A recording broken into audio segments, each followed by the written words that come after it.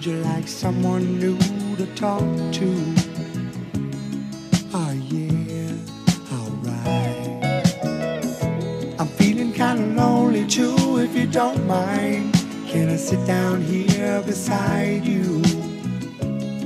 Oh yeah, alright. If I seem to come on too strong, I hope that you will understand. I say these things cause I'd like to know if you're as lonely as I am, and if you'd mind sharing the night together. Oh, yeah, sharing the night together. Oh, yeah, sharing the night. We could bring in the morning, girl, if you want to go that far. Welcome to Movie Left, a movie review podcast. I'm your host, Anthony Montrullo, joined here by my co-host, Comrade Dracula. Comrade, what's going on? What it is. I am here to review a Breaking Bad movie. That's all I got. Yeah, we are here to review El Camino today, the 2019 Breaking Bad film that just came out last week. Yeah, and we both watched it, and I thought it was incredible. I thought it really. So that's the first time for us to both have watched the movie we're going to be reviewing. So just hope everyone appreciates that fact. It's not typically what happens. We typically will just kind of like one of us will pretend we saw the movie, and we'll kind of wing it, and the other one will kind of try to guide them. But no, we did both. Or I'll just watch a bunch of YouTube reviews, but I won't actually watch it myself. I want to make sure I'm just regurgitating things that other people who did watch it have said. So bringing our A game tonight by having both. Absolutely, yeah. No, we're both a little fucking loopy. We just recorded like an hour and a half podcast on politics, so we're gonna for sure get into this because, I thought this was incredible. But let's talk about briefly our kind of feelings on the series as a whole, because I don't know about you, but I didn't like most people didn't catch Breaking Bad when it first debuted. I think I watched the first couple seasons on Netflix just kind of on a whim because I was like, oh, this is a kind of cool cover, crazy fucking bald guy standing in his underwear in the desert with a gun in his hand.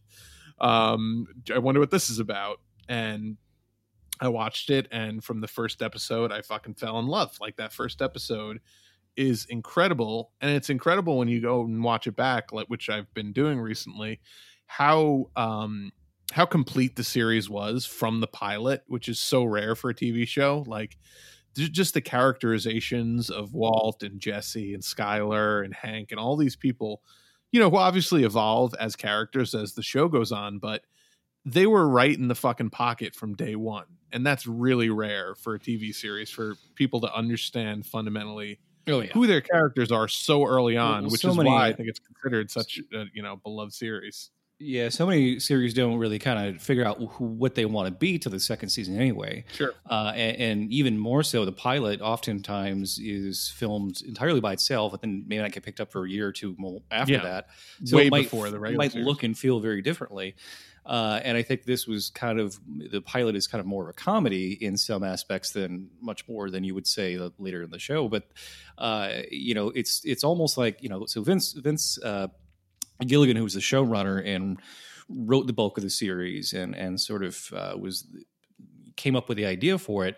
He took over the X-Files at one point and really didn't know what to do with it or didn't know how to end it. And X-Files never really ended. And eventually the lead actors left the show because they just got tired of doing the same thing. Right.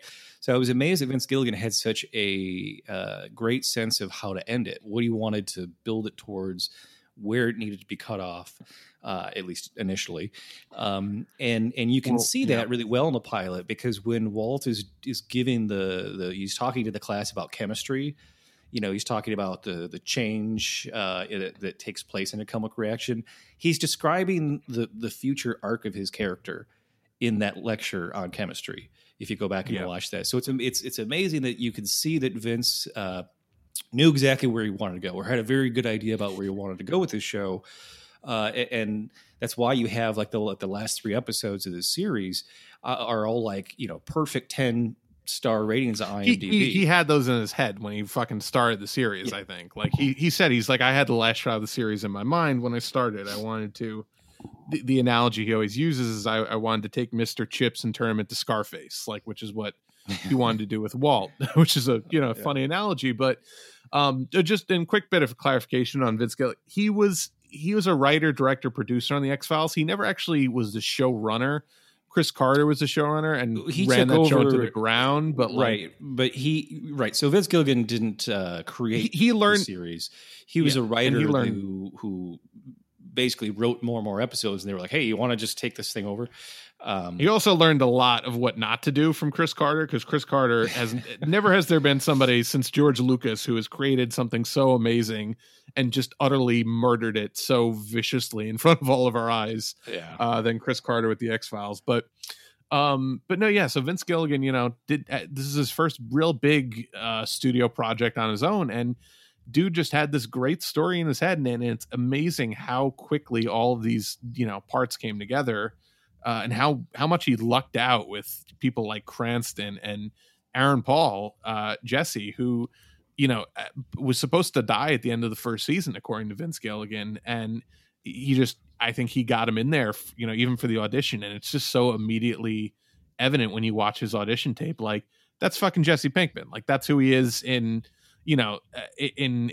episode 9 of season 5, like he matures, but like his character is there from the fucking get-go, and that guy just absolutely killed it to the point where he's like, I can't kill this character off. This character is the perfect balance to Walter White. This is the yin to his yang. This is the audience avatar. This is the person we want to see succeed, while Walter continues to devolve and turn into this fucking irredeemable evil motherfucker that he becomes.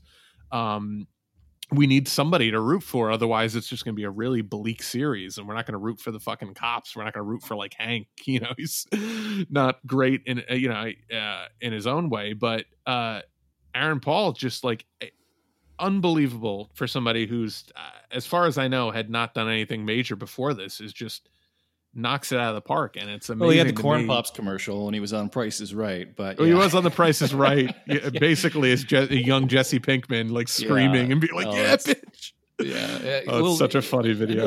I don't know that Aaron Paul has a lot of range as an actor, and we have only seen him do a couple other things as well. There was that like really shitty heist movie he was in for like 5 minutes. I think he's got a lot of range. I think he makes bad choices, like as a picking his roles, unfortunately. I think so too. And if you don't have a lot of range, if you're fucking what's his name from Game of Thrones, help me out. Who, Kit?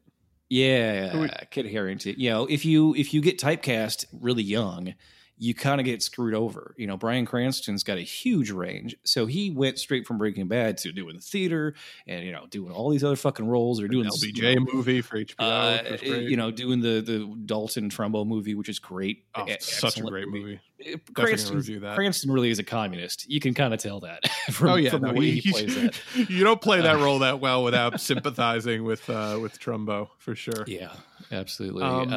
But yeah, we're starting to. Yeah. We always do this thing where we start reviewing other films before we get to the meat of what we actually are reviewing. So forgive us for that. But but I think Aaron Paul. I mean, and we'll talk about his performance in this movie, which I think is just absolutely incredible. I think he actually shows off a lot of range in this film alone, just because he portrays, such a goofy but like kind of lovable and fun, young Jesse, where he's just this kind of fucking like like a wigger, for the lack of a better term, where he's just trying to be like super fucking like streets, but he's like clearly a white kid from these rich parents, and like and he's like, in Albuquerque, bitch, too, in Albuquerque, fucking Albuquerque, New Mexico, in the middle of the desert. And then you see him by the end, and he's just this completely traumatized, scarred, physically and emotionally broken man who's like, just the incredible pathos that he brings to the later scenes in this movie. I actually think he's got a lot of range. I think he's just I do think he's made bad post Breaking Bad choices. Hopefully, this will give him a little bit of a renaissance. Yeah. Sorry. So when I say range, I mean the acting range, not the range of depth of the character. That's definitely there. You know, that you can have somebody that's like, yo, bitch, like, but then still sees a beetle on the ground and like reveres it for the amazing creature that it is. You know, it's just which was a great callback to a season 2 episode where he's waiting for Badger to come pick him up, and he's like, he does that, and that was actually a really nice character nod to Jesse Pinkman even back then, where it was like, well, no, this is a character who, as you know, he cooks meth. I know that's a weird caveat, but he cooks meth, and he's abrasive and a fucking moron sometimes, but he's a genuinely good person who has humanity, which is in stark contrast to Walter White, who has always been an egomaniac and cares nothing about anybody but himself. By the end of the film, it's super or by the end of the series rather, it's super obvious. Yeah, well, and they spent so much time building the characters too. Episodes that had really nothing to further the plot for the most part, but were there just to show you the depth of humanity or lack thereof. You know, the whole episode with the ATM that the two total whacked out crackhead meth addicts steal, and a little kid. You know, like he basically. I love that. He sacrifices all the money to save the kid, essentially, right? And that was one where you're just like, you realize that there is you really see his humanity, or again the fact that he gets hooked on heroin with Jane, and Jane could have just OD'd, but instead they worked it out so that Walt's there and starts to save her, and then goes, wait a minute, I can get rid of this distraction of my cooking partner, and he just lets her, that was the first point we were like, oh my god, fuck this guy, like he's literally he's killing her right now. Yeah. That was the first real fucking he's been turning heel since the first episode of the series, but that was a moment where you're like, oh, this guy's an irredeemable bastard, and I hope Jesse finds out and fucking kills him. Like that's what you think in that moment, to me at least, that was what I thought. And then the episode where he's trying to kill the fly the whole episode, and he's getting more and more exhausted, and then he like almost like it's like possible he might accidentally. He almost does admit that he killed Jane, but he doesn't quite do it, or the line is like ambiguous, and we're like, oh shit. That whole episode's much maligned, but I thought that was an incredible character study for the two of them, and like you said, it's the tension that builds throughout the final couple seasons is so palpable around Jane and around later the Brock poisoning, and around like just all this fucking heinous shit that Walt unleashes on him. I mean, he leaves him to these fucking Nazis to, he leaves him in captivity there. He could have, gone and gotten him sooner, but he leaves him there, out of calculation. And it's like, I think he just didn't know what to do. He got to a point where he didn't know what to do. And at the end he thought, well, I'm going to go back and I'm going to be Heisenberg again. And then he gets to that fence, and it's like that false bravado or false ego he put on that front, he knows he can't fake it anymore, and he has to become something totally different.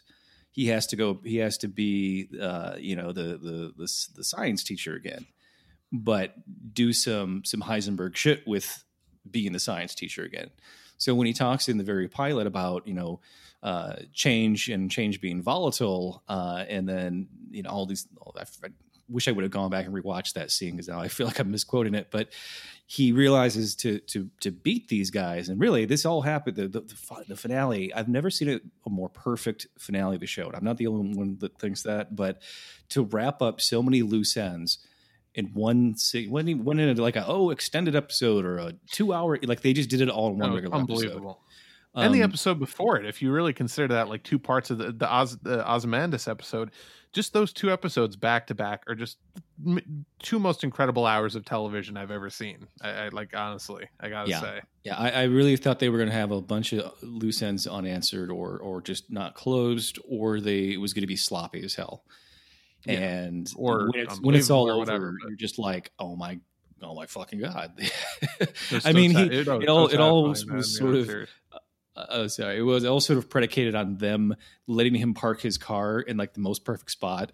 And without having much of a knowledge of their lay of their compound, not knowing where they're going to take him, like that's all like pretty high, pretty high Yeah. odds. And then also the fact they There take was the keys from him, but whatever, we'll allow it.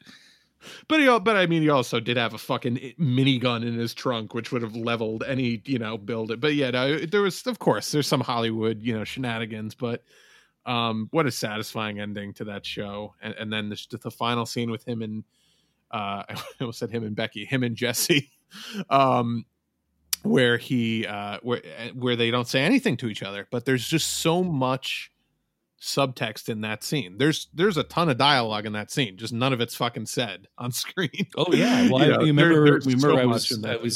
was quizzing the other day, and I was like, "Do you remember what the actual last line of dialogue is?"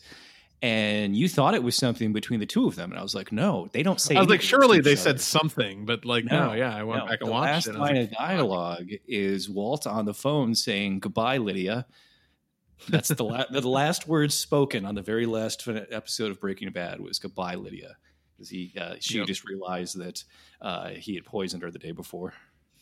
Yep, diabolical. Not that she didn't deserve it, but no, yeah, and that scene is just incredible. And then Jesse, gets in the car, and you're like, is he gonna fucking? I mean, I thought at least that when I first watched it, like, is he gonna kill him? Like, he's put him through so much fucking hell. He's ruined his life. But then Jesse backs the car up before he takes. It looks like, yeah, you're just like, oh, I would be. They kind of gave you like a little false, like a jump scare with that one. And he drives right past him to the point where the camera almost makes it look like he is driving right at him, and it's like, is he gonna do it? And he's like, no, he's just so unbelievably happy to be free of his fucking captivity, which is shown to be horrible on the show. And we see in El Camino, which is the movie we're actually here to review today, the extent of that captivity and how much worse it was than. Absolutely, yeah. Well, in the finale with Jesse driving away, he's screaming for joy, but also just like this huge cathartic release of anger and sadness. Primal too. Scream, yeah. And I think as great as that finale was, like, we didn't really see much of Jesse the last two episodes, and it didn't feel quite complete for him. So the reason right there is why I was like, oh, El Camino, he drove away in El Camino. This is going to be Jesse's story. This is going to be the epilogue we need for him to really know what happened to him. And we didn't know if it was going to be years later or what. So the fact that it picks up immediately after, it's like, okay, this is. He's still in harm's way, right? There's police coming, and they show that right off the bat, that it's like he's still on the lam, like he's still as much of a suspect as Walt was. Yeah, for sure. So then it starts immediately with the scene of him escaping custody, which I'm not sure if they reshot or not. It was kind of hard to tell, but in any event, they might have just reused that shot. Yeah, I'm sure they would have, just because slight changes in age. But so we get that scene, and then right from there they cut to the flashback, and this is a plot device that the movie uses a lot. And your mileage may vary in how much you like this. I think some of these flashbacks were amazing and served a really strong purpose in terms of building these characters and reinforcing who they were. Some of them you could say maybe were a little fan servicey. I think maybe the Mike cameo maybe would fall a little bit more on the fan servicey end. Not that I'm going to complain about seeing Mike again, but I don't think that scene necessarily did a ton to move the narrative forward like that the scene Walt scene did. Was interesting. Was because originally when Jesse is trying to get help from the vacuum man to disappear, he's going through Saul Goodman, and he's like, "Do I get to pick where I want to go?"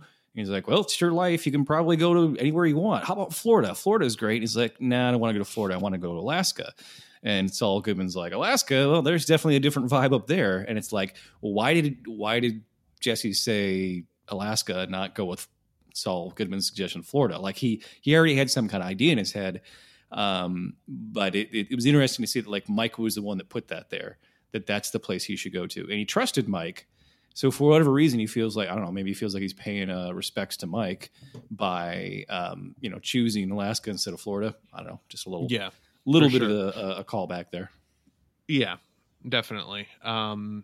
Yeah, and I think the way the kind of plot device was, I think it's implied that whenever we see a flashback, Jesse is remembering that moment in his life because of what's happening to him in the moment we're seeing in the current timeline. So that's kind of, Yeah. it seems to, Well, but and it's also, yeah. this movie is an epilogue to a series that ended 5 years ago, right? So we need to remind the viewers of where some of these other people that had a big influence on his arc and him changing from being just the, as you said, the wigger douchebag kid to really becoming an adult actually. Mm-hmm. And when he became the sort of co-bagman for Mike, that was a big part of that. That was when he went from just being a cook to being somebody who was a professional in the drug world. Yeah, and that scene, I'm not sure if it's actually right before Mike gets shot, but that's the bank where Walt ends up, killing Mike. So I think that might it be like in that day or two, like before he gets shot. Timeline wise. So we from there we cut back to the current timeline where Jesse has nowhere to go. He's on the run. He's like the fucking FBI's most wanted. He's like, basically Bin Laden in the United States. Everyone's looking for him. At least of Albuquerque.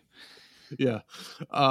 And he decides to go to the only two people he knows aren't going to narc on him, Badger and Skinny Pete. And, I really love this whole segment with the two of them because they just kind of take him in unquestioningly, and they give him a shower and they feed him and they let him sleep, and it's just really nice to see that they're like they're two dudes are kind of like slacker ne'er-do-wells, but like they still have enough money left over from their dealings with him and Walt that they have like a nice kind of place, and they're playing video games and shit, and talking shit about nonsense.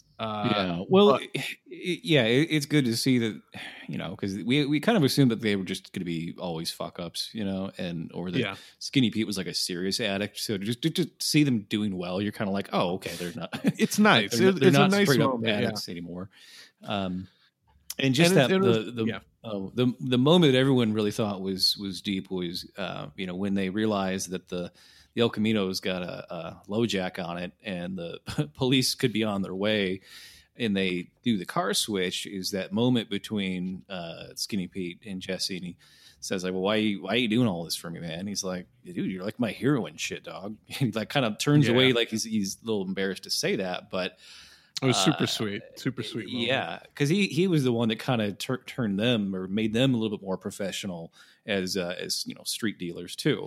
So he kind of tried to instill like a sense of like that, like self-worth in them, like what by doing that shit. Like they were kind of just like druggy fuck ups, and he kind of like was like, yeah, guys, like you don't have to change who you are, but like let's try to fucking do something with your life. Like I think they appreciate that, and they kind of look up to him for that, and the fact that he's like this world renowned meth cook. Sure.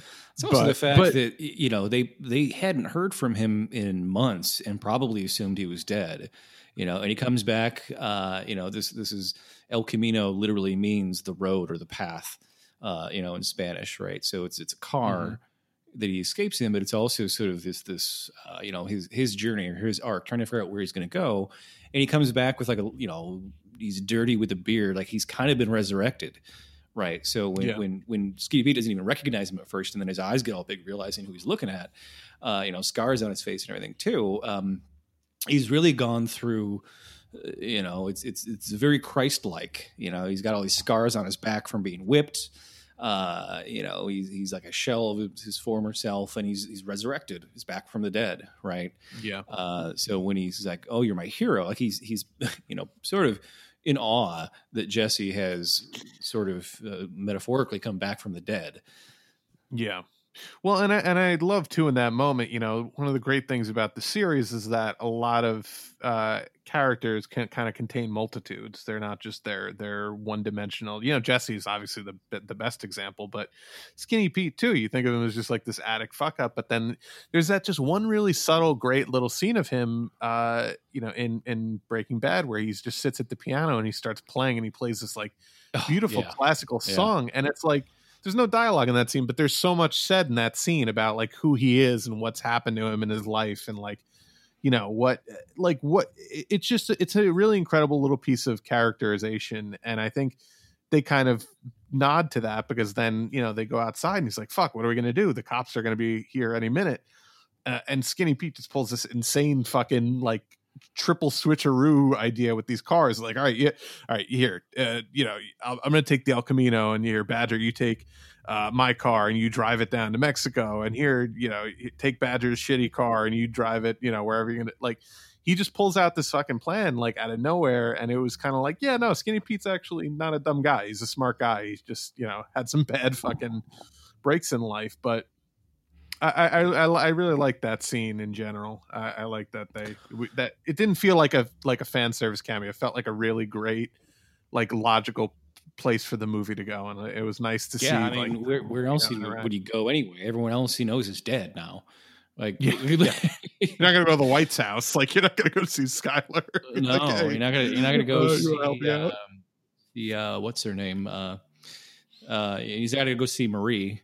Right, like no, not a good idea. Purple Princess is my nickname for her. And Saul's gone already at this point, so so from there we kind of get this. I think we shortly after that we get the scenes where we flash back to Todd, and this just incredible little side story from this movie where. Todd, Meth Damon, as we refer to him on this podcast and in general, affectionately, great actor, Jesse Plemons. But yeah, so Todd, he comes and takes the tarp off of Jesse's fucking just absolutely just miserable, soul crushing like prison that they're keeping him in. It's a pit. They're keeping him in a fucking pit outside, like just only the tarp to cover him from the fucking elements.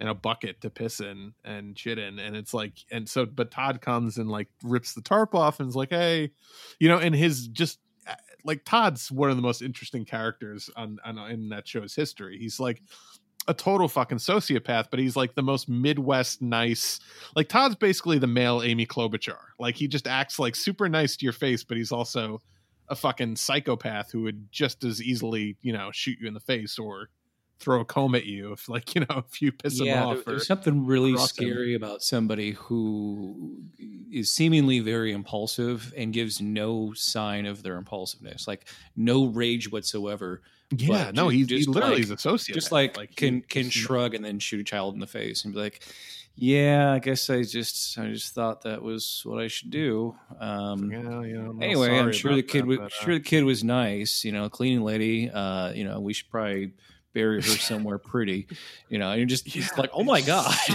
so fucking grim. At least the Nazis, you could tell they were sinister from a mile away. This guy just creeps up on you, like, what the fuck? No, he's a great guy. He's such a creepy character. So he brings Jesse to his place, and he's like, "What would you bring me here to help you repaint?" It's like, "Oh yeah, well, I don't know, maybe we'll do that later." And then he brings him into the other room, and Jesse finds that he shot his maid because she found his stash, and he couldn't have her, telling anybody about it. Not she didn't even think it was his money. That was the thing. Is he says. She's like, oh, did she think it was yours? He's like, no, she was bringing it to me like she thought it was somebody else's. So it wasn't really her fault, but yeah. You're just like, oh my God. Oh no, but the worst thing in that scene / the craziest best thing is that he like they start to roll her up and he goes, oh wait, and then they unroll her and he's like, nope, I can't forget this, and he takes the belt that he used to strangle her. His belt was still on back on because he didn't have a belt, which he looked like he needed that belt badly, which is with as much weight as that actor had gained too. Like poor Jesse Plemons putting the pounds, but that's fine. fine. Look, fuck it. You know, Whatever. I mean, He's got one of those Irish heads that's going to keep growing his whole life like Ted Kennedy. Real quick side note about that actor. I don't know. I think you saw the Black Mirror episode that was like an homage to Star Trek. Fucking tremendous in that episode. Yeah. Yeah. Well, the funny thing about that, you watch it and there's kind of like the really serialized kind of send up mock version of Star Trek that the episode opens with before it switches to like the real world version of it.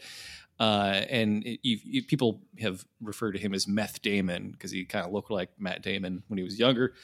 But if you notice really closely, or if you know kind of some of Matt Damon's acting quirks, and then you know kind of William Shatner's acting quirks, if you watch really carefully, Jesse Plemons isn't lampooning William Shatner. He's playing Matt Damon playing William Shatner. Watch it again, and you will fucking notice it. It is uncanny. So it was like he was sort of like making fun of the fact that people called him Meth Damon by playing Matt Damon and playing William Shatner. No, he for sure was. Like even some of the way, like the line reads, very, very Damon-esque. And he was a great actor. And this whole little side quest with Jesse was great, where he brings him to help him get rid of this corpse, and they got to bring it downstairs, and they got to put the fucking the rear gate or whatever on the El Camino, which makes it look like a hearse, by the way. Yeah, it's super weird. Like, and then he has to ride in the back with the corpse too, and he's like bumping into it as they go over fucking road. It's sort of it's like, well, why is all this necessary? And I think it's because we didn't see much of his captivity and how badly he was treated, right? And it's like, to really show the depths of how this has scarred him psychologically, they needed to show a lot more of the abuse he suffered, because it was far greater than what he suffered with Walt. With Walt, it was mostly gaslighting, right? And mental manipulation. This was just physical torture. Like, there's that quick little burst shot of when he's trying to take a shower, but he's afraid, so he has the gun in the shower with him, and he has this flashback of being blasted with a hose, like a fire hose, and it's just like, oh my god, they were, I mean, they clearly wanted him to make meth, but they needed to break him down to the point where he would be, completely subservient to them, right? So I think to really get to that, they had to show a lot more of it, and not just the brutal scenes, but also just this, having to go clean up bodies with this fucking complete sociopath, and never knowing like what if you might do or say the wrong thing. That was. Well, I mean, at one point, I guess Todd, absentmindedly forgets that he leaves the gun on the dashboard, and Jesse grabs it and points it at him, and he's just to show how fundamentally broken he was, Todd's just like, come on, Jesse, just give me the gun. We'll go get some pizza. Like, what kind of toppings you on your pizza, Jesse? Well, and it's also that because he even says to him, he's like, listen, if you try anything out there, boss says we're gonna have to take care of the little kid Brock, and. You don't even know where Brock is. He's so like apologetic, or like if you do anything out there, I'm really sorry, but the policy is we have to kill a child that you care about. Sorry, fucking sinister character. It's unbelievable how I get chills when I watched that scene. I was like, it's just so evil, but like so like lawful evil, like just so like the most lawful evil, and that's why you're just really fucking tense. That the show Breaking Bad was always really good at prolonged tension and making you stress the fuck out. The train robbery episode where they're trying to steal the methylamine out of the train and then replace it with water is one of the most tense scenes I've ever seen on television. We talked about the Battle of Winterfell episode of Game of Thrones was maybe beats that, but like that this is like the closest thing to that. Yeah, no, for sure. And that's the episode that ends with him fucking shooting a child in his face just because he happened to kind of come upon them as they finished up their raid. Like, he just very calmly pulls out his gun and shoots a fucking child in the face who's like sitting there on his bike. So maybe what was even know what the hell's unclear going on. The tarantula that's in his apartment. Oh yeah. Was that the same tarantula? Was that I forget what yeah. happened with that. Vince Gilligan said, yeah, that was the kid's tarantula. That was a kid's pet tarantula. Was it? That he Yeah. fucking shot in the face, which is so dark. And Jesse actually notices that, I think, and when he goes over, and that's why he's so like haunted while he's looking, in that room, and he finds the tarantula. Oh, did you notice that the snow globe, the two little figures inside the snow globe that was in his room too, looked just like him and just like Lydia? Like he went out and tried to find a snow globe, or just randomly found a snow globe that looked like this woman he had a crush on that had no interest in him. Like, who does that? Man, that what an interesting little side character for this show. But yeah, so I mean, I think that was really important to show the kind of journey that Jesse had to go on, because he was such a fundamentally broken person, and by the time we see him get out, it's just like he's, like you said, he's resurrected in a way. Like, it's just that unbelievable like scream as he's driving away in the finale is just him being kind of reborn. So from there he tries to the reason they show the Todd stuff is because they show that Todd had an incredible amount of money hidden in his house. Like at one point it was hidden in those books, but obviously he's like, well, I guess I'm gonna have to find a new hiding spot after he had to kill his maid. But so Jesse goes back there in the present day and rips the place apart trying to find it. He rips up the sideboards, he rips out like the flooring. He's going fucking nuts. And that scene felt very old school Breaking Bad to me. Like, there's so many scenes of Walt doing. There's even like an homage to the shot where he sticks his head into the crawl space under the floorboard. It's very reminiscent of Walt in the crawl space. Yeah, well, I mean, there was so many interesting ways they would do montages in the show, but that overhead shot that's not even really possible, because you're seeing every room of the apartment in one single frame, so it's like sort of breaking the fifth wall, so to speak, of the room, and showing him in multiple rooms at once, all time lapse and everything, was really cool. But also kind of remind me a little bit of the overhead shot the last time we see Walt. It pulls all the way up. Complete looking down angle and everything, which I'm sure they've done other shots like that throughout the show. I don't have all of them in my head at the moment, but and I almost forgot like what he was really looking for at first. And then I was like, right, the money. He's looking for his money because he's dead and he knows the money is there and he needs money to disappear, to pay off the vacuum cleaner guy again. Played by the unfortunately very recently late Robert Forster, who literally died the day after El Camino came out last week, which is super fucking sad. That amazing talent actor, amazing character actor.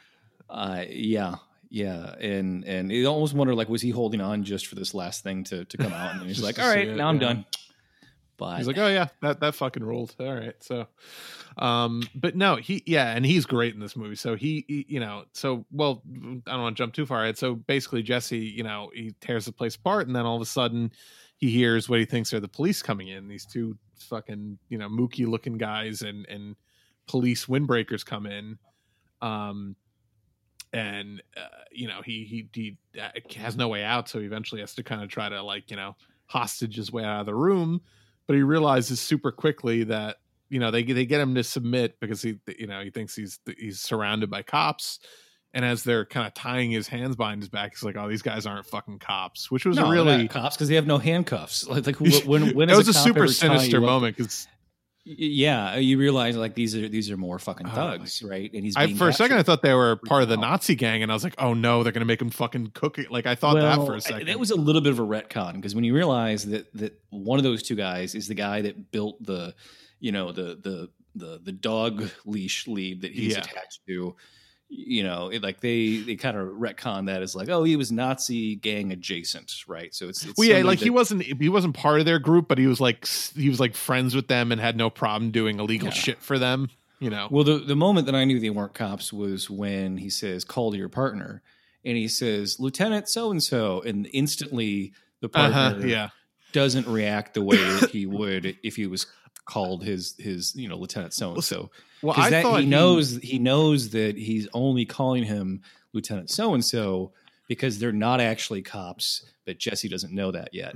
So that's the cue to him, because he knows if there wasn't somebody else in there, he would have just called him by his regular name. See, I thought Well, I thought they still were cops. I thought like, oh, maybe that guy's an officer and he called him a lieutenant to tip him off like, hey, something's not fucking right here. Cause like, but then, yeah, it became quickly evident that no, they're not cops at all. No, it was clear that he knew something, but that was the thing exactly. That I something took was from fucking that was off. They're not really cops, and there's no way he would call him any title. Of law in retrospect, enforcement that's definitely what it was. if he actually was, right? So. But yeah, no, great scene, and you realize there are a couple of dumbasses too pretty quickly. Yeah. But in that moment when they're trying to tie him up, you're like just super sinister, and you're like, oh no, you feel Jesse's panic of being put back into captivity by these people again. Yeah, and I really thought he was going to end up shooting them while he thought they were cops, because I thought he was like, I can't be in a fucking cage again. I can never be in a cage for the rest of my life. But he he's like, I'm not a cop killer. And he submits to them, but then he just in a masterful way, and this is something I think he learned from Walt, is he talks his way into leaving with a third of the fucking money, like leaving with like $200,000. I love that. He lawyers his way into it. That he's like, look, that fucking nosy neighbor's right outside there, and if he hears a shot, you're gonna have to kill him and probably a bunch of other people. And you guys aren't killers. You're petty thieves like I am, Yeah. So he's just kind of like, I call your bluff here. And then of course he basically like, trusts that there's no honor among thieves. And, the guy doesn't tell his, fake cop partner that they gave away half or a third of the money to the other guy. So he was like, wait a minute, how'd that get, I only got half of what, so they totally love how they did all that. Yeah, no, that was great. So, I love that scene. So then I think shortly after that, he goes to the vacuum guy, Robert Forster's character, who helped, disappear Walt in the last season. And do we actually see him on screen during that? I can't remember now, like during the actual series, because I know Jesse doesn't see him because he just sees the car pull up and he doesn't get in. But do we actually see Robert Forster on the series, like with Walt? I genuinely can't remember right now. Well, if you remember, it was actually Walt and Saul Goodman were in sort of the 3-day sort of hide in the basement phase of the disappearing together. Walt shows up. Oh, and he comes down, doesn't he? Already there, right? Yeah. And he comes down and takes Saul away first, and then takes Walt later. So yeah. Okay, I do remember. Yes, yeah, we do. It's coming back to me. All right, so obviously I haven't gotten that far in my rewatch yet. I'm still in like season 3, but so he goes to the vacuum guy, and I love that scene too. It's just a really. The thing about Breaking Bad that I think makes it stand out is it's such an intense and dramatic series, but it always has moments of funniness, and it never feels like forced laughter in a moment of tension. Like, there's that just really hacky, like in The Last Jedi or not in Force Awakens, where like, immediately like Poe Dameron has to make like a quippy comment, like as they're being captured by these fucking murderous like Nazi, empire. It's so paint by numbers. I mean, I'm glad they did what they did, but it but never lands. It never works. Like, especially Last Jedi, there's so many jokes that you're just like, wait, did they not realize that should have been cut out of the movie? But to that point, I think Breaking Bad never it's hilarious at times. And often with Jesse, because even when he's a serious guy, he's still really fucking funny at times. It never feels forced. It's always like true to life or true to the moment, like where he gets in there and he's like talking to this guy and he's like, just come on, just keep. I know, like, I'm not following the procedure, but like just say it was you. Come on. And then the guy's like, finally, he's like, well, you still owe me for the last one. He's like, fuck it, I do it. I fucking knew it was you. Like, he just goes, like, 99% it was you. Yeah. 99% it was you. So good. So fucking. So I love that team. Yeah. Well, and I love that he fakes him out on the phone call, or at least Jesse thinks he faked him out, and he totally didn't fake him out. He totally did call the police. And, because he's a late business owner, they actually show up instantly. Immediately. And he probably donates money to the police association too, or, used to be a cop. Yeah, just to maintain his cover or whatever. Yeah. Interesting side note, Robert Forster in real life used to be a vacuum cleaner salesman. So really getting into the role. Yeah. Get the fuck out of here. That's so funny. Yeah. And he's great, and that's and he he dicks around with him over $1,800 when Jesse's gonna give him $250,000, which is unbelievable. But yeah, well, it's a little bit of a bizarre premise, but it kind of just shows that Robert Forster's character is sort of so old school that if you do this thing, you do him a favor, fucking around with it. If my word is my word, and you have to pay the exact amount I'm asking for, and then I do every single thing that's required to ensure that you'll never be heard from again, but only if you meet me at the exact amount I want. That's it. There's something weird about that. It's almost kind of like I don't know, like old mobster kind of a thing about that. It's just that's it. This is the amount or nothing.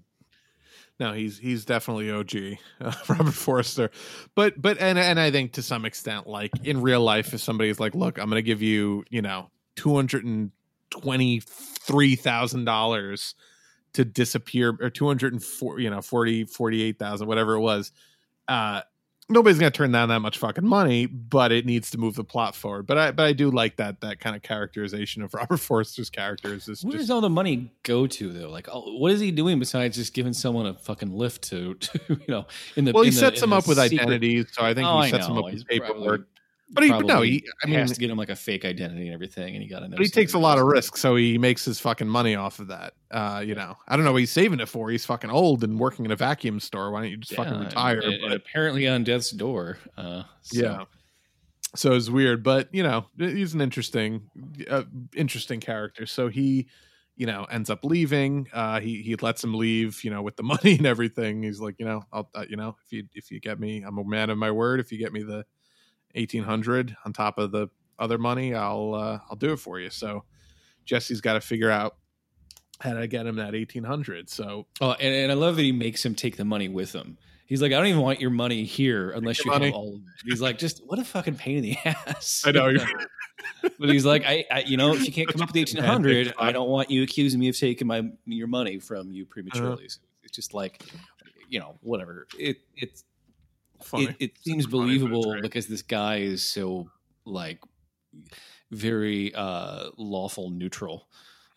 Yeah, no, for sure. So before the kind of finale of the film, we get a scene where we get another flashback scene where Jesse's in a hotel room, really just kind of relaxing and having a great time, and then he leaves his room, he knocks on the door next to him, and then we see Walt, that the cameo we all knew was coming, but weren't quite sure until it happened. Bryan Cranston showing up as Walter White again, in just an awful bald cap, but it's fine. I don't expect him to shave his head for a 2-minute scene. I get it. It was like a stubble cap. He still had the stubble, but I didn't actually notice it. Go back and watch it though. It's pretty. His head is like Jesse Plemons large. It's super obvious. He's hiding a whole head of hair under that thing. But it's fine. Look, I'm not gonna give him shit. He's still looking. Sorry, I was just looking at IMDb, and Bryan Cranston is not credited on the first page. You got to click to the next page. And he's the third to the last person credited. So. Usually pretty good about not spoiling cameos and stuff on IMDb. Yeah. Well, they hid this entire film. Nobody knew this film was being made. They were shooting this movie. No, they were in Albuquerque shooting this for 2-3 months, and obviously there was people in Albuquerque that saw this and would walk up to the production and say, "Hey, what are you guys doing here? You got Bryan Cranston, you got Aaron Paul, and you're back in Albuquerque." And obviously there was extras, especially in the diner scene. You've got 50 extras in this diner scene with Walt and Jesse, who how did they keep the lid on all that? And it's they did it by lying to everybody. They told everyone they were filming a promo commercial for one of these Breaking Bad Albuquerque bus tours, where you go around and see all the locations, right? Wow. So, if people, I mean, they asked some people to kind of like, hey, keep it on the down low. But what they were keeping on the down low was just that they knew that there was a commercial being made, right? Yeah. So if they had told everyone, yeah, we're making a movie, people wouldn't have been, they would have been like, all right, I told somebody, Well, I'm sure some of the extras, like people did a good job of keeping it under wraps. It's kind of like the scene in Spider-Man where his mask comes off in the subway, but they're also grateful for him like being the protector of the city. So they put his mask back on. And they're like, we won't tell anyone Spider-Man. Don't worry. Well, I watched an interview with Vince Gilligan where he credited the people who knew for doing a really great job of keeping the lid on it. And Netflix apparently has figured out the secret to never having things get leaked because they keep releasing things like the day after they're announced. Everyone's like, no, it's a great strategy. What fucking spoiled it is Ehrmantraut. The guy who plays Ehrmantraut is like, oh yeah, I filmed a cameo for that. They're gonna get mad at me for saying that, but yeah, I filmed a cameo like 3 weeks before they announced the like it was coming out. Well, I thought that Bob Odenkirk said something about it too, but Vince Gilligan claims that he got unfairly criticized for whatever it was he said. But yeah, no, I watched this interview after I watched El Camino. That was shot about a week prior to it, where Vince Gilligan, they're like, oh, so is Walt Whitman actually alive or dead? And he spoils the thing. Walter White, not Walt Whitman. Walt Whitman. Well, I mean, that's one of the other WWs that Hank mentioned. Little slip there. Yeah, one of the guy that made the video for the thing that Aaron Paul shoots in the face. Jesse shoots in the face. Sorry, I'm on like my second beer, third shot now. But yeah, he spoils it and flat out says, yeah, Walt is dead. And it's like, why? Why would you? I mean, let us find out in the movie. I didn't want to know until I watched it. And then the guy was like, well, is he going to be in the movie? And then he just like smiled and didn't say anything. So I thought that was like, but I think he wanted people to understand, like, guys, like Walt is dead in the current timeline. His story ended perfectly. I think that was a perfect close to his narrative arc, but that doesn't mean we're not going to see Bryan Cranston as Walter White again, and obviously the second the movie started and I saw the scene with Mike where it was a flashback, I'm like, okay, so if they're doing flashbacks, we're absolutely getting a Walt flashback. I like that immediately occurred to me, and I love that scene. And I don't think it's, a lot of people are like, oh, it was fan servicey. It didn't mean anything, but I actually think it did a lot to reinforce who these characters were. And it's another reminder, because a lot of people during the last couple seasons of Breaking Bad were like, oh, well, Skyler's such a bitch and she's such a pain in the ass. And like, why doesn't she just let Walter, like do his thing? Like, and people were still rooting for Walt even in the last season of the show. And I remember just watching it and being like, what the fuck is wrong with you people? He's like a super villain. Like, Skyler, her only crime is like not wanting her husband to be a fucking meth kingpin. Like, how does that make her like, you know what I mean? Like, there was a lot of conservatives rooting for the bad guy without realizing it. He's not a likable person at the second, almost from the start. I mean, really, when you watch it back, it's so obvious from the start that he's always been an egomaniac and that he never really cared about his family. And then the second he got a taste of power and a taste of what he could do, he just craved it. And then it almost really parallels the Daenerys Targaryen arc. Yeah, exactly. People were shocked about, but like, a Harmatian tragedy is where there's a character flaw that at first seems like their greatest strength and ends up being their downfall.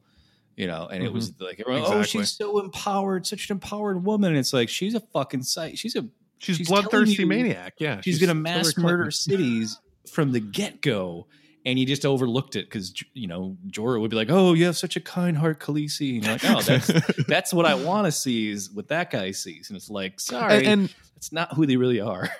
and much like with Walt, I mean, Daenerys did have a kind side to her, but that was, like you said, a fatal flaw that she was never going to overcome because that's who she was, deep down. And that's the nature that she wasn't going to be able to outlast. And that's the same thing with Walt, is like, I'm sure part of him did care about his family and did care about taking care of them, but or at least that's the reason he told himself. That's what, like, an element of him did, but a bigger element of him just loved the fucking rush he got from being Heisenberg. And he tells Mr. White, I thought you only needed $700,000 for this thing. It's like, it was never about the money.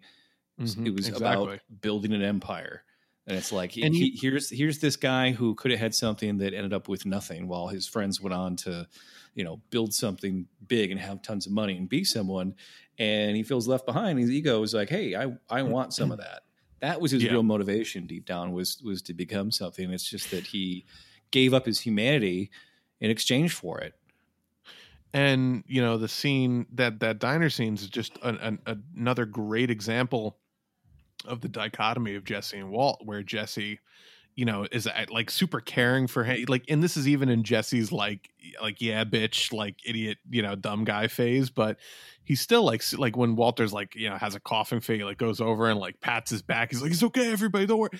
Like, even in his own dumb way, like he's like super caring. And then he sits down in like a really serious moment. He's like, Mr. White, like, no matter what happens to you, like implying like, even if you die in the next couple of weeks, I'm going to make sure your family is taken care of and sees their entire share of that money. And because he knows he's coughing, he wants the waiter to leave the pitcher of water, and it's like, I can't do that.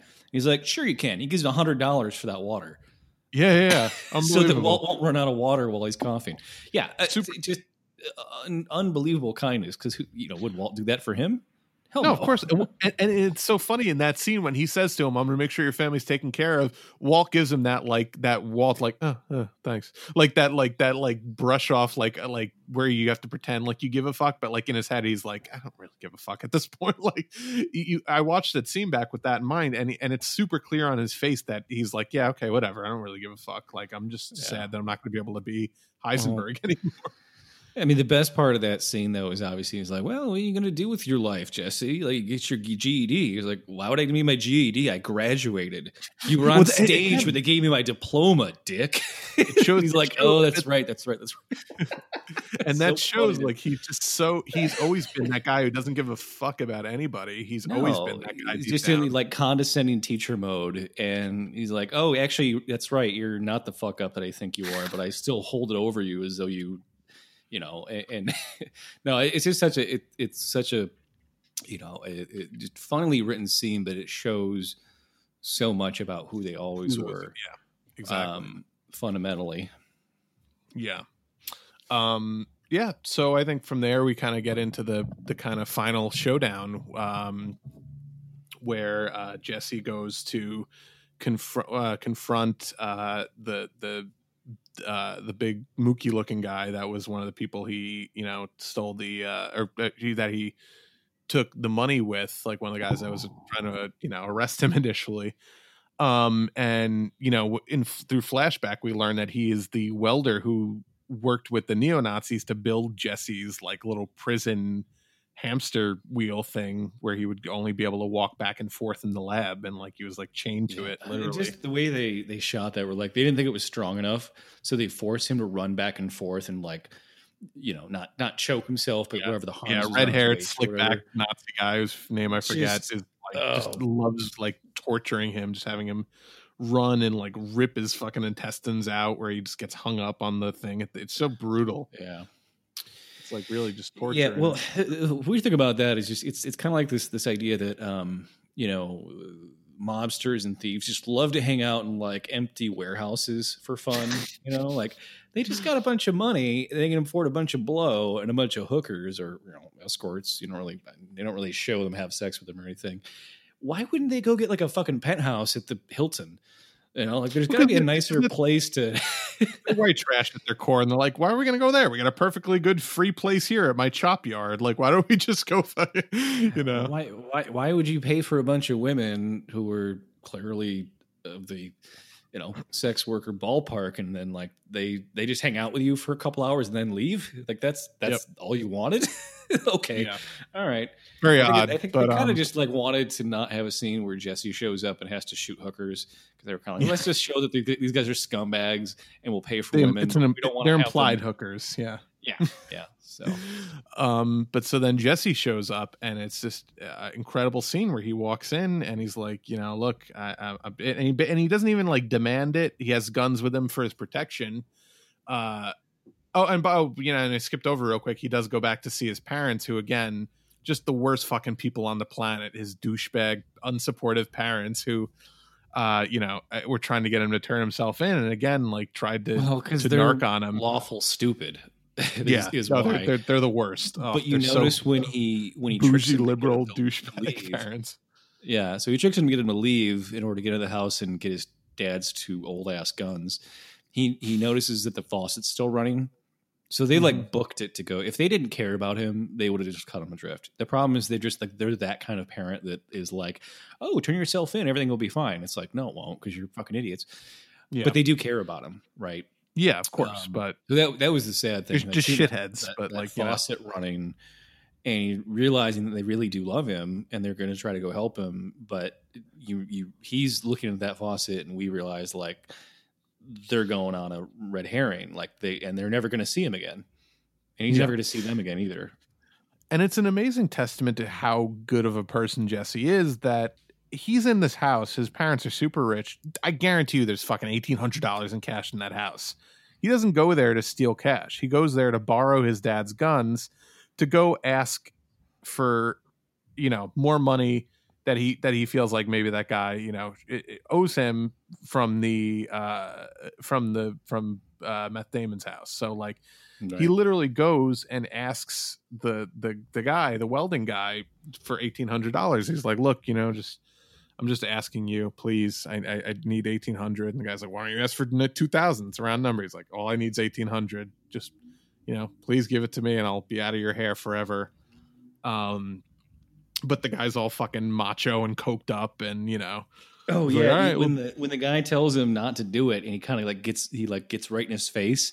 You can even see that there's a fucking stalactite of cocaine hanging out of his nose because he's been doing so much. So people were like, they thought the standoff, the Western standoff was a little contrived, and it kind of was. But this guy is coked out of his mind, and if you've been that high on coke, you do feel kind of invincible and like you can do anything. Well, and that's what is like. I don't think like people are like, oh, the whole scene was like stupid and shit. But like, no, I'm sure that like a fucking douchebag, like macho, coked up asshole like that welder guy would think that he's like this fucking gunfighter from the OK Corral, and he's like, oh, this guy's got a fucking 22. What is he gonna do against my 45? My Colt mag. Like the dude keeps a fucking 45 on his belt in a holster. He thinks he's a fucking cowboy. Like so of course he's gonna try to like challenge him to a duel, and he knows like, oh well, if he shoots me, I still got my guys to back me up and shoot him, in case. But what happens is that you just get this incredibly tense scene where it's literally a fucking old West style standoff, and Jesse pulls like an old school trick where he's got the other gun in his pocket and he just fucking shoots him through the pocket. Yeah, little tiny gun. And then the other guys reach for their guns. In real life, it's actually really hard to aim if you're not looking. It's hard to aim anything while it's in your pocket. Like you could roughly, it's a little bit of a jump of. It's not like Jesse was a marksman to begin with. We only see him fire a gun one other time, and it was when somebody's face was literally like point blank in front of him. Yeah. But just it's sort of fulfilling the mythology that this film is a Western. If you right now go and Google Westerns on Netflix, El Camino pops up as one of them. So absolutely. Yeah. So very stylistically, I feel like this show's kind of always been a Western in some ways, but this movie in particular, and I think you had some other points on that too. Well, I mean, it does take place in the Southwest, in the desert, but the whole movie does feel like the prototypical kind of hero's journey that we know from so many, Westerns. It really just it shares the bones of a Western movie where it's just, this reluctant outlaw trying to get away has to have one more score, but he's not a guy who's going to steal. He just wants what's owed to him, kind of restitution, and he has to fucking and after the gun his battle, he has to gunslinger fight at the very end. Who's going to draw first, and then literally it's like the ending is he rides off into the sunset, so to speak. Yeah, so and he burns the factory down, which is a cool scene too, because when it cuts to the flamethrower going on, shot. the flame torch on the tank of whatever volatile gas that Probably was. helium or oxygen. What it looked like helium tanks, but like you Helium blow doesn't up blow helium. up, but yeah, it could just be oxygen tank, and it would do the same thing. But just Yeah. just like a little nod to all the chemistry that he did learn from Walt, that he knows. Yeah, like, which that was a nice nod to it. And plus, it's just like cool guys don't look back at explosions, right? Yeah, no, you drive off like ruggedly into the sunset with the thing exploding behind you. But that scene was great. And he goes back and he gets the thing he was asking for from vacuum cleaner guy, which is a new life, and he ends up kind of making his way into Alaska to kind of restart his life and just have some peace. And he's like, all fucking bougie and gentrified and wearing a nice sweater at the end of the movie. But yeah, the white cable knit turtleneck. I was like, oh, I posted a picture, a gif of him driving that fucking whatever car that was with that outfit on. I was like, spoiler alert, Jesse turns into a yuppie. Also, just a note on the Ryder truck with the hidden compartment that he was in. If you were in a coffin size compartment in the back of a Ryder truck with two space heaters on there, not only is that a fire hazard, you would be fucking baked to death, roasted. Absolutely roasted. Yeah. There's no way is it like a room size space heater. Like, you can't get within 5 feet of one of those things without burning yourself. For one of those like orangey, like it glows directional space heaters. Like, that's not possible. So I can only assume he like opened it at times to let the cool air in and like went back and forth and oscillated. I don't know. Yeah, I don't know, or just you could turn it off while he's in there for part of the time. But yeah, I was like, that's up to you. Fucking burn yourself on that thing. You hit a bump and that thing's gonna fucking hit your legs and burn. Yeah. Anyway, little quibble. Yeah, but for sure that was crazy. But it just it ends kind of the way the series ends, but like in a different way, where Jesse's like, I think the reason this movie had to happen, and I think a lot of people were like, oh well, what's the point? Like, this movie was fun, but it didn't need to happen. But I mean, Jesse doesn't really get a ton of closure at the end of Breaking Bad. Like, you see him make it out, but he's also escaping into oncoming cop cars. So it's like, is he going to escape? Is he going to get caught immediately? Like, it's nice to see him get an actual happy ending. Like, to really know that like Jesse's going to be okay, and like he's going to be, he's going to be able to have some semblance of peace in his life. Well, and it's just fun to work with people and play those characters again. Great to be in that universe again. Like, I love just being in that universe for 2 hours. So the question, of course, is will it's called El Camino, a Breaking Bad movie, not the Breaking Bad movie. So the question is, like, will they do another one of these? Will we see another conflict? We were speculating on, like, well, how could you do another one? What would be the conflict? I thought that possibly, this little small group of Nazis that got killed have other Nazi friends that want revenge, and they know that Nazis to go around in the U.S. these days. So yeah, yeah, right. So that could be, and plus Jesse still knows how to cook meth, right? And whoever he's still a very can capture valuable him again could very well throw him back in a pit in the ground too. So, not that I want to see the character go through like even more horrible trauma, and not to revisit just the same thing again, but just the idea that you couldn't tell more story with this. I think that anybody wouldn't mind seeing more story if there's more story to actually tell. Better Call Saul. They've done 5 seasons now of Better Call Saul, which is a phenomenal show. It is very much not like Breaking Bad, but is very much good in its own way, while doing things with these characters that are, essentially as a prequel, but it's a totally different kind of show, and it's great. And Vince Gilligan barely has anything to do with it, and they've still made it feel like the same world. So, I'd love to see more of it. Yeah, absolutely. Me too. As long as the story's there, I even speculated, like, look, there's still a lot of cartel left in Mexico, and obviously Heisenberg and Jesse by proxy, along with Gus, did a lot to cross them. So I wouldn't be shocked if they came for it. Like, sure, and there's a lot of ways to bring him back into it. There was no drugs in this movie. right? Yeah, there So wasn't this a single. yeah. There was coke in this movie, but there was no meth in this movie at all, which is the entire yeah. premise of Breaking Bad, which is unbelievable. And you don't even think about it until you watch the end of this movie, and then I think it occurred to me the other day. I was like, "There's no fucking meth in this movie. This movie's about a meth empire, or the series was about a meth empire. There's not even a mention of meth, I don't think, in this movie."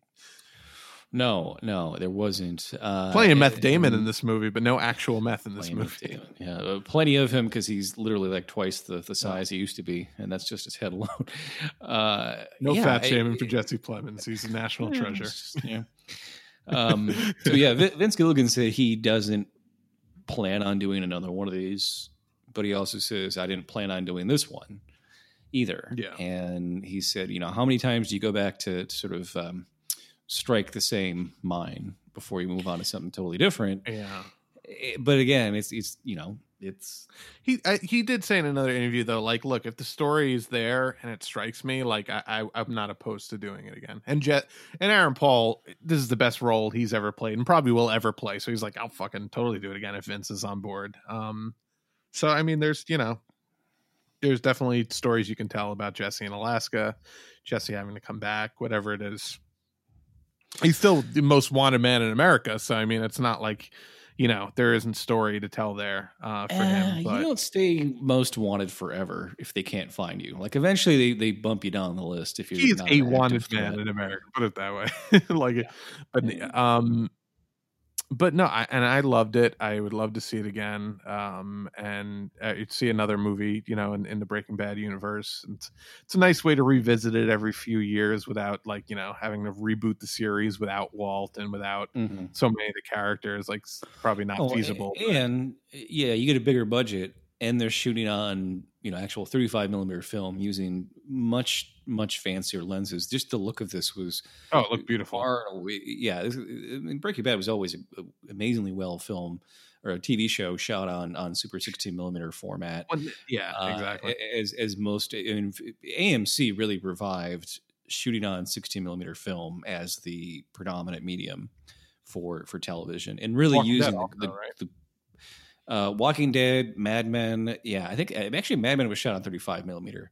So to really get the deeper, rich color, they went with 35 on that. But it shows when you shoot on film, it just looks better.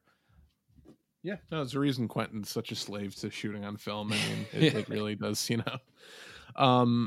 But for sure, and I think Vince Gilligan was helped out a lot by the amazing scenery and the backdrop that he had, which wasn't even intentional. They just it was cheap to shoot it in Albuquerque, but it became such a integral part of the story and an integral setting, like just the desert and the proximity to Mexico. It really it's amazing how well that worked out for him.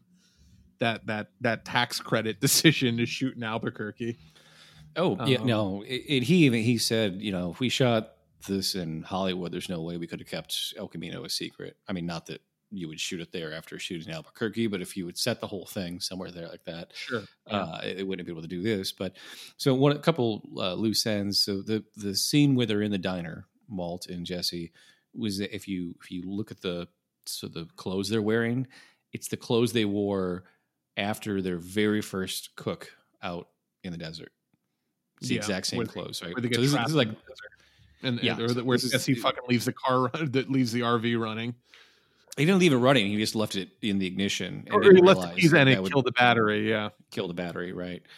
Just that episode alone is just like, oh my God, just fucking try to figure out how to charge the battery.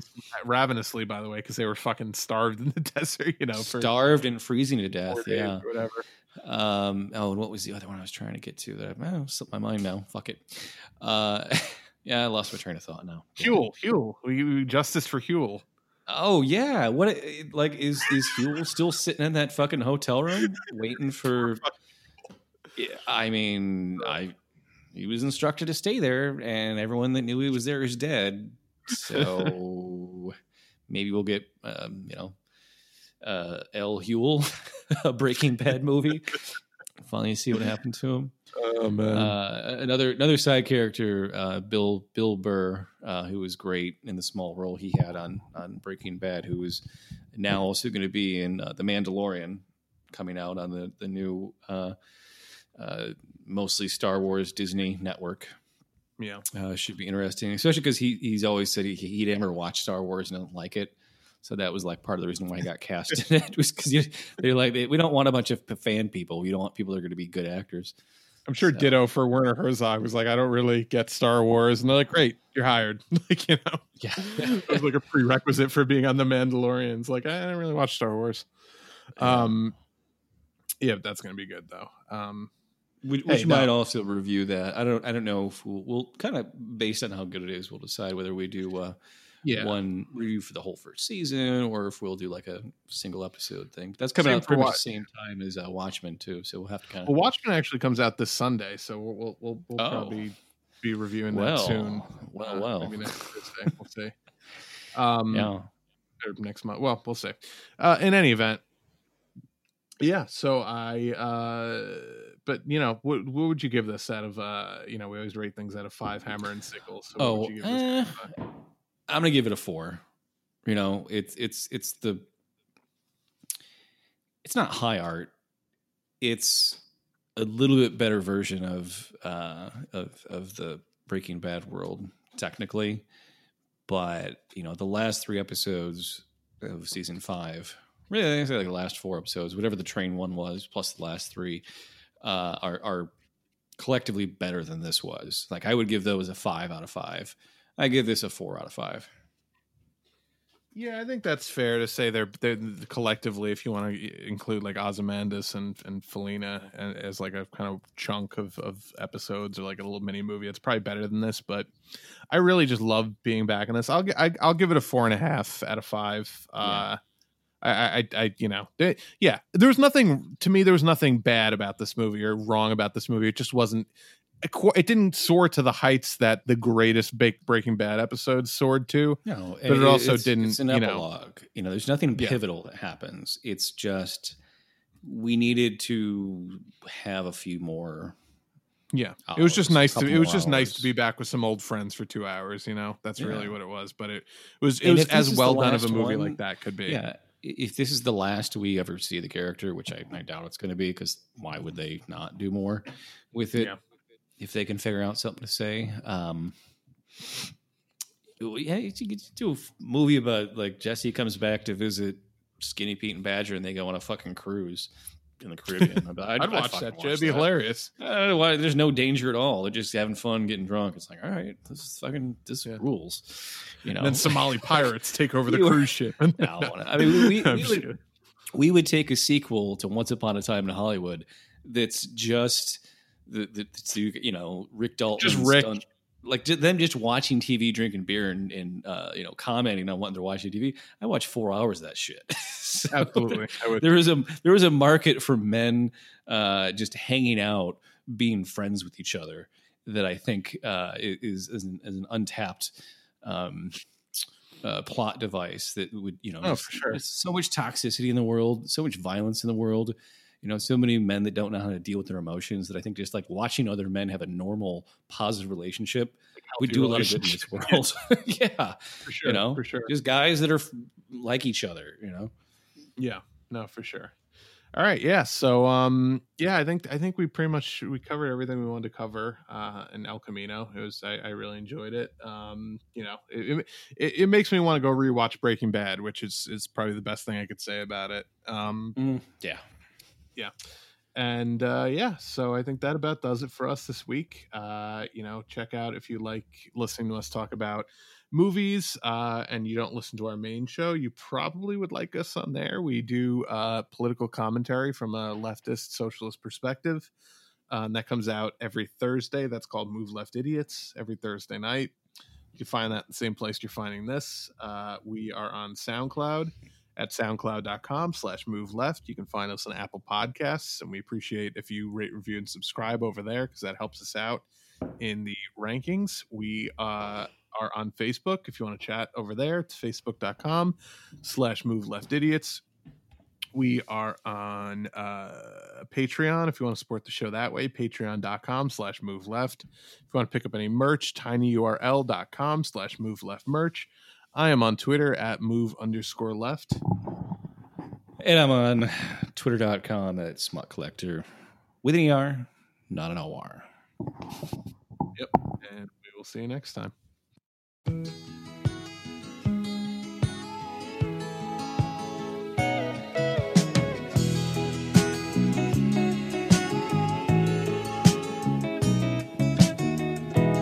looking kind of lonely, girl. Would you like someone new to talk to? Oh yeah, alright. I'm feeling kind of lonely too, if you don't mind. Can I sit down here beside you? Oh yeah, alright. If I seem to come on too strong, I hope that you will understand. I say these things cause I'd like to know if you're as lonely as I am, and if you'd mind sharing the night together. Oh, yeah, sharing the night together. Oh, yeah, sharing the night. We could bring in the morning, girl, if you wanna go that far. And if tomorrow finds us together right here, the way we are, would you mind sharing the night together? Oh, yeah, sharing the night together. Oh, yeah, sharing the night. Would you like to dance with me and hold me? You know I wanna be holding you. Oh yeah, alright.